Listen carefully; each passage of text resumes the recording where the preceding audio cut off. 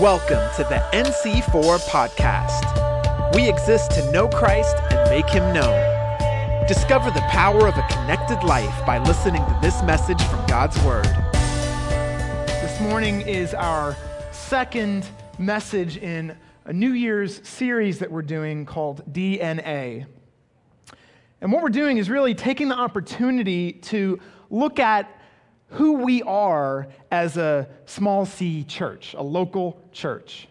The personality, the characteristics the Lord has given NC4 as a local body of believers over these past 40 years. This is the 39th year, so we're heading up to a 40th anniversary of the church, and we're embarking on a season of what we know is going to be a lot of transition,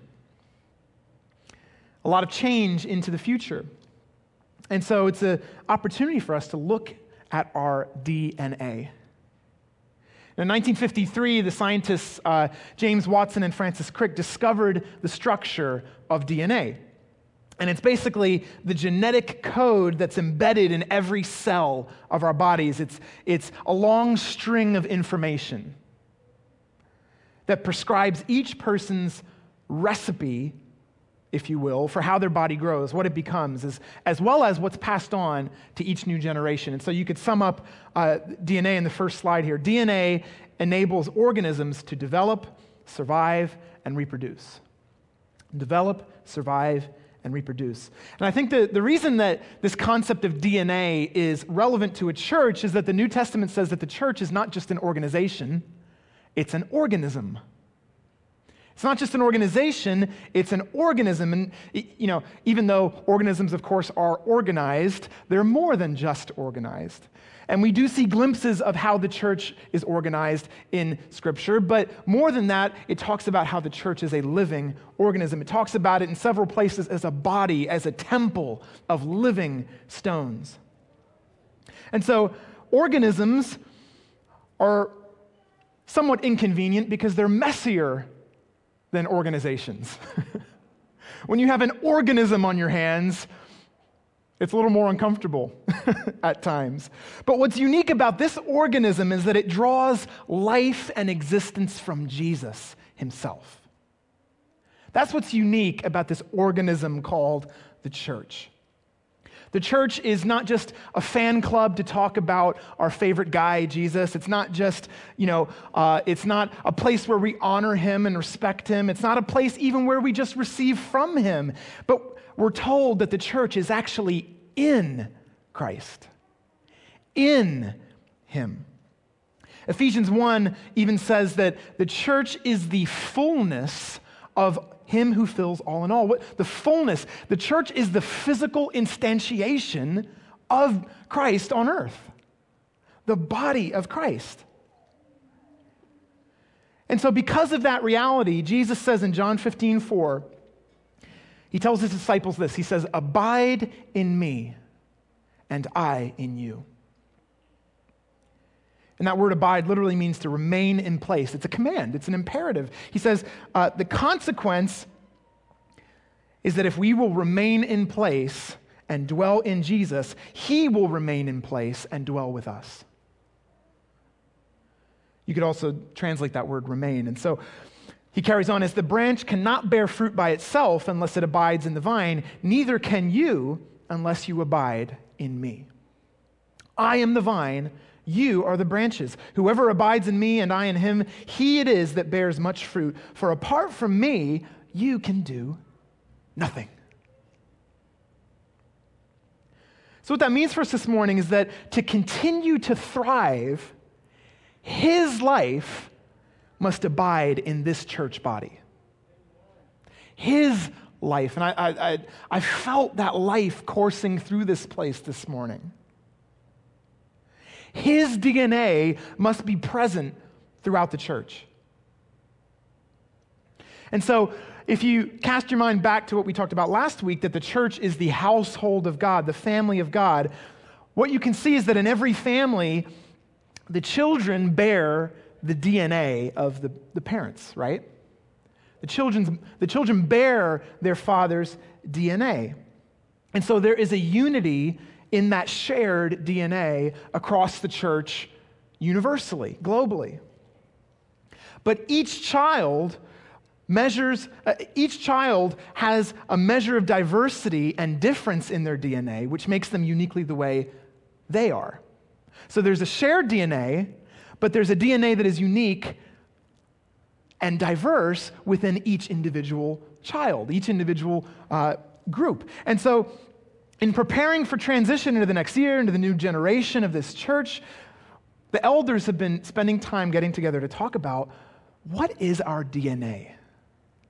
What is our DNA? What are the unique traits that God has embedded in this church that have defined its personality? They've guided its development. They've allowed it to survive and thrive, in which we want to pass on into the next generation. And so in looking back at the history of the church, looking back at the times, and one of the questions that we've been looking at was, what have been the times in the history of this church where it has felt most alive, most at the center of its calling? And so we've been talking around that question. And in talking about that, we identified 5 different traits that have always marked NC4 at its best. And so we're looking at those one by one through this series. So if you've been around a while, there shouldn't be anything here that's particularly surprising. Maybe at most it's something that you always knew but didn't put words to. And if you're newer here, the hope is that these DNA traits would be exhibited in everything that we do, what we value, how we do it, now and as we continue to pass that on into the future. And so I know that I've been extremely inspired as we've been having these conversations, because it reminds me of things that I have always loved about this church and C4. And you say, well, Ian, you only got here a year and a half ago. You may not know, I was born into this church. My family was sent out as missionaries. And so this was always our home church. For 30 years of my life living outside of the country, this was always where we said we came home to, whatever home means. But these are things that I've always loved about this church, and these are things that God used to confirm to Selena and I that he was calling us to serve here. It was that DNA that made us feel that we knew we feel at home. I do really believe that this series is important right now because God's reminding us of our foundation so that he can rejuvenate our future.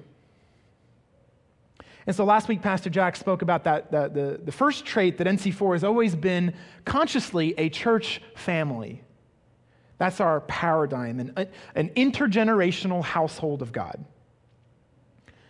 And so in today's message, we're going to look at a second DNA trait. And as we explore that, we're going to see, first of all, 2 reasons why it's important for us to know our DNA. And then we're going to look at 3 ways that the scripture says we are to abide in Christ. 2 reasons it's important, and 3 ways that we abide in Christ. And so the first reason why it's important to know about our DNA is that DNA predisposes us to certain strengths and weaknesses. Your individual DNA predisposes you to have certain things you're really good at and certain things that you are predisposed to be weak at, potentially. And so the more we know about our DNA, the more we can utilize our strengths and the more we can guard against our weaknesses and help develop the areas where we're naturally weaker. And so in talking about the DNA of churches, if you've spent any time around this thing called the church, big C, at least the Protestant church, if you spend any time around the church, you'd be forgiven for thinking that there's basically kind of 3 styles of church. There's 3 streams of church. And you basically have to pick one and stick with it. And so growing up in Bethel, that meant I was part of the charismatic Pentecostal circles stream of the church. And in that stream of the church, it's known for emphasizing the work and the gifts of the Holy Spirit. And so some of my earliest memories growing up of people going full charismaniac in church.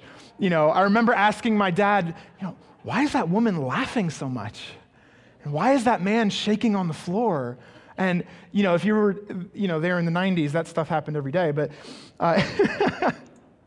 so that's one stream of the church. Now, also growing up in England, I attended a school that was affiliated with the Church of England, the Anglican Church. And so in that setting, I came into contact with a second stream of the church that you could call the liturgical or the sacramental stream of tradition. It's what the British call bells and smells churches. Some of you understand what that means. There's incense. It's sensory. Bells and smells. And so in that stream, the emphasis is really placed on history. It's placed on the importance of the sacraments, of Eucharist, of baptism, and that's a second stream of the church. And then in adulthood, when Celine and I went for ministry training, we ended up training at an evangelical Anglican seminary in the UK, and that was really more steeped in the Reformed tradition. And the emphasis was really on the preaching, the teaching of Scripture. And so we went on later after that to serve in Prague in the Czech Republic in a Czech Brethren church, which was within that Reformed stream of tradition. And so a third stream. And so there's spirit churches, there's sacrament churches, and there's word churches. And obviously, the reality is always much more complex than that. But I think you can probably recognize those broad brush strokes, right? And so every stream has its caricature of the other streams. So if you're in the Pentecostal charismatic stream, you may have heard, what's important is the living experience of God, the presence of God. Don't be like those dry, dead, old fogey, frozen chosen churches over there. Now, in the liturgical, sacramental stream, you might hear a different caricature. You might say, what's important is the fact that we are part of a thousands-years-old tradition. We are part of this long line of saints connected through generations all the way back to the apostles. And so, don't be like those churches that don't know their history. Those, architecturally boring churches down the street. And then for people in the word stream, you often hear something like, well, what's important is knowing and believing the Word of God. Don't be like those shallow, emotional churches over there that get all worked up but don't know their Bibles. Now, I've heard all those things over the years. That was meant to be a little bit funny, so don't get too convicted. But I've heard all those things over the years. And what I've loved about spending time swimming in all those three streams is that it really taught us to love and appreciate the diversity of the body of Christ. It taught us that faithful believers in all these streams do indeed share the same Spirit, do indeed love the same Jesus. And you know what it also did? It also made us better Pentecostal charismatics. It made us love and appreciate our background even more too. Contrast is the mother of clarity, Os Guinness says. And so I love the attention to Scripture and the depth of learning that's really emphasized in that word stream. I love the attention to beauty and mystery and the senses that you find in the sacramental stream. I love the vibrant experience of worshiping and walking daily in the Holy Spirit that you get in the Spirit stream. And so each of those streams has emphases that are a strength to the body of Christ. And they express their local DNA in different ways. And so those are strengths that we need in the body of Christ. And yes, even though there's certain strengths to that DNA, each of them also is open to potential weaknesses because of those emphases. And I think we're often too quick to point those weaknesses out without recognizing the strengths. So that's the first reason why it's important to be aware, to know our DNA. But the second reason is that DNA guides who we're becoming. DNA guides who we're becoming. It doesn't just sit over there and it's this, kind of powerless thing that exists on its own. It impacts us because the church is an organism. The church is always growing. It's growing and becoming something. It's never static. Just in the same way that you are never static. You're not just a human being, you're a human becoming. And so we should be aware of our DNA because our DNA, in turn, is shaping us. We shape our DNA into the culture of the church, and then the culture of the church reciprocates and shapes us in return. And so being aware of our DNA can help us maintain those strengths and develop the areas that we know we're less emphatic on. And so you might be questioning, okay, which of those three does NC4 emphasize? Where does NC4 fit in? Well, I think when you look at the history of this church, even actually beautifully, the experience of this morning's service, what you see is that we are in that charismatic stream that pursues and practices the gift of the Spirit. We had prophecy this morning. We pray for healing. We speak in tongues. We invite the presence and the filling and the baptism of the Holy Spirit. And you'll notice that this morning. You'll notice that if you stick around. And you'll also notice that we're a church that values scriptural teaching, scriptural foundations, the preaching of the Bible, and puts an emphasis on knowing and believing the Word of God. You'll also notice that we're a church that makes an emphasis on sacrament. And to be honest, I completely forgot we were even doing Eucharist, communion this morning. So that's pretty cool. It's almost like God knows what he's doing. And we make an emphasis on the meaning, the importance of the sacraments, of Eucharist and baptism. We make an emphasis on how they unite us to Christ and how they unite us to one another. It was so beautiful. I forgot we were inviting new members in today. It was perfect. So this is one of the things that I love about this church. And I've loved about the DNA of this church because in my experience, it's actually quite rare that you have all three of those things actively emphasized and pursued. It's somewhat rare. And actually what's cool is we share this in the One Focus network because I've noticed it within One Focus network as well.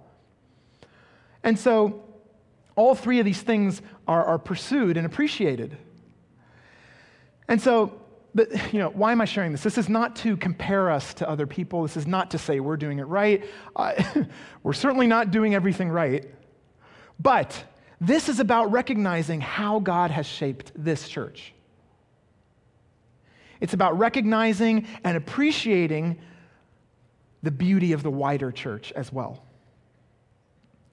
We preach the word, we practice the gifts, we discern the body. And so over the next few weeks, we're going to be delving into our DNA in each of those three things as well. So we're going to be talking about our DNA trait of biblical teaching, our DNA trait of the presence of God, our DNA trait of unity. And so there's really overlap between this week and the next few weeks. But what do you specifically call, I gave you words for each of those three. Well, what do you call that convergence of word and body and spirit in our worship? And so the best word that I've come across to describe it is a word coined by Andrew Wilson, who's a British pastor and writer. He calls it Eucharismatic. E-U charismatic, not like you charismatic. Eucharismatic. And it's the combination of Eucharist and charismatic. And it's also cool if you look into the Greek that this also contains the meaning of being thankful for the gifts. Being thankful for the gifts. And so I love this word. You could sum it up like this. Eucharismatic worship converges word, spirit, and sacrament. So you can express that also as word, body, and spirit. And so knowing that DNA, recognizing that DNA, knowing that it's important for our discipleship and how we're being shaped, what we want to ask is, how do we maintain our DNA in Christ and continue to grow and develop and reproduce healthily generation to generation? Well, Jesus said the answer is to abide in him, and he in us. And he says, abide in my love. Abide in my love. So how do we abide in him and his love?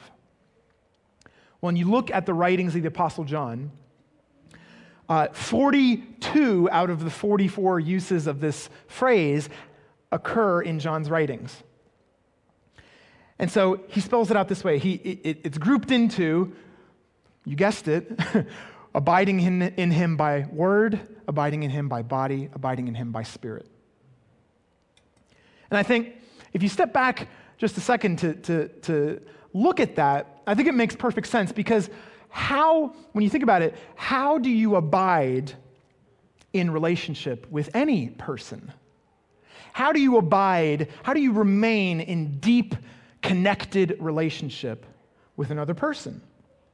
So for instance, how can a husband and wife learn to abide one another, let alone abide in one another?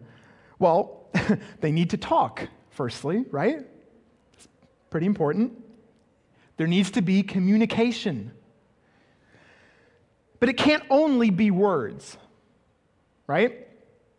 If there's communication between husband and wife, that communication should also lead to action that moves their bodies, right? If Selena says, because this is happening right now as she's pregnant, if you didn't know that, we're pregnant. What's happening a lot right now is extreme thirst and cravings and stuff. And so she's like, Ian, get me a cup of water, right? And so if I just left it at, oh, wow, thank you, Selena, that you told me to get you a cup of water. I received that word. I claim that word, all right? No, that word is dead if it doesn't lead to the action of going and getting the cup of water, right? So we actively respond to what our beloved says. That's part of what it means, right? And so there's a physical interaction as well. So it's word and body. But then lastly, there should also be some connection of our non-physical selves, the emotions, the soul, the spirit. And if you lack any of those three, how long do you think that the depth of this relationship can really last? If there's no communication, no physical interaction, no emotional, spiritual connection, you have to have all three for this relationship to deepen, to extend, and to carry on through time. And so let's look at each of these three things quickly, okay? We abide in Christ through his word. Now, I'm not going to say a huge amount on any of these because we're going to be covering them in more depth over the next weeks, but Jesus tells us in John 8:31, he says, if you abide in my word, you are truly my disciples. If you abide in my word, you are truly my disciples. And there's something like 7 times where he talks about abiding in his word or his commandments. So how do you do that? Well, to abide in his word, you have to know what his word says. And, like we said, it has to become the foundation of your life. It has to move you into action. There's 2 parts. There's hearing, and then there's living. There's acting in obedience. And so this is why we believe that teaching of Scripture is important, reading of Scripture is important, study of Scripture is important, because it's the written word of Scripture that testifies to Jesus, the Logos, the living Word of God. And so it's a portal of abiding in Him, and that's what He says. And so what's also interesting is that it's not, we abide not only by His word to us, but it also says that we abide by our words about Him and to Him. So 1 John, the letter of 1 John 4:15 says this, whoever confesses Whoever speaks with their mouth that Jesus is the Son of God, it says God abides in him, and he in God. And so it's abiding in his word to us, but it's also by our words about him and to him that we abide in him. And so there's a two-way street of communication. So we abide in him by his word. But secondly, we abide in Christ through his body. And there's two or three senses to this. The first sense, John 6:56 says this. Jesus said, "Whoever feeds on my flesh and drinks my blood abides in me." Now, those words are as strange today as when he first said them. Maybe slightly less strange because we have this tradition of communion now, but that is a strange thing to say, is it not? What we're saying, we understand that was a reference to Eucharist. And in the words of the Anglican Book of Common Prayer, it says we feed on Christ in our hearts through the taking of Eucharist. Because Jesus declared that the bread and the wine were his body and his blood. And so that's called a sacrament. And sacrament is the Latin translation of the Greek mysterion, which is mystery. It's a reality that's so large that the human mind cannot comprehend it. That's what a mystery is. And so what Jesus tells us is that through that mystery of physical elements, we somehow have contact with Jesus' body and blood. And it connects us through space and time to him. But the second thing is that it connects us through space and time to each other. It connects us to the body of Christ, the church. So speaking of the church, in 1 John 3:14, it says, "We know that we have passed out of death into life because we love the brothers." That's the brethren of the church.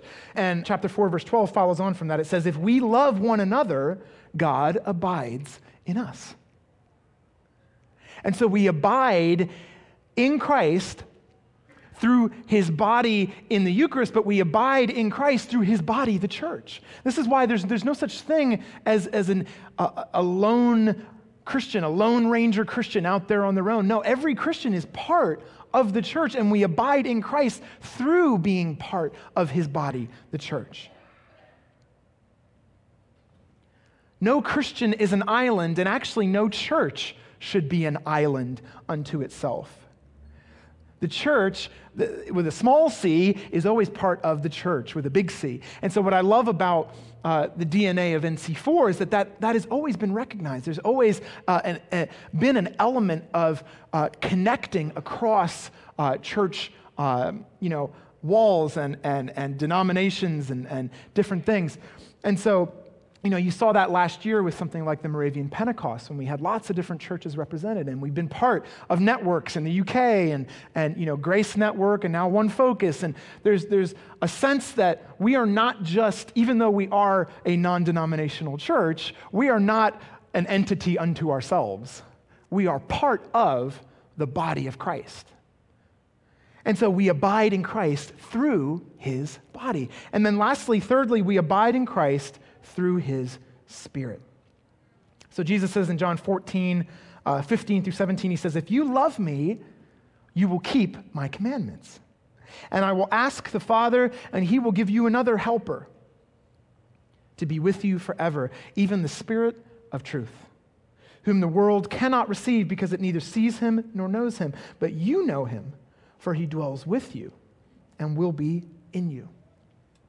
And then 1 John 4:13 uses that word abide. He says, "By this we know that we abide in him and he in us, because he has given us of his Spirit." And so we seek the filling of his Spirit. We listen to the words of 1 Corinthians 14 that says, "Eagerly desire the spiritual gifts, especially that you may prophesy. And in so doing, build up the body of Christ. That's the purpose of the gifts. You see, they're all interlinked. They all overlap. And we seek the leading of the Spirit so that we abide in him and that we walk out our DNA in him. And so that's what it means to be Eucharismatic. That we seek to abide in him in word, in body, and in spirit.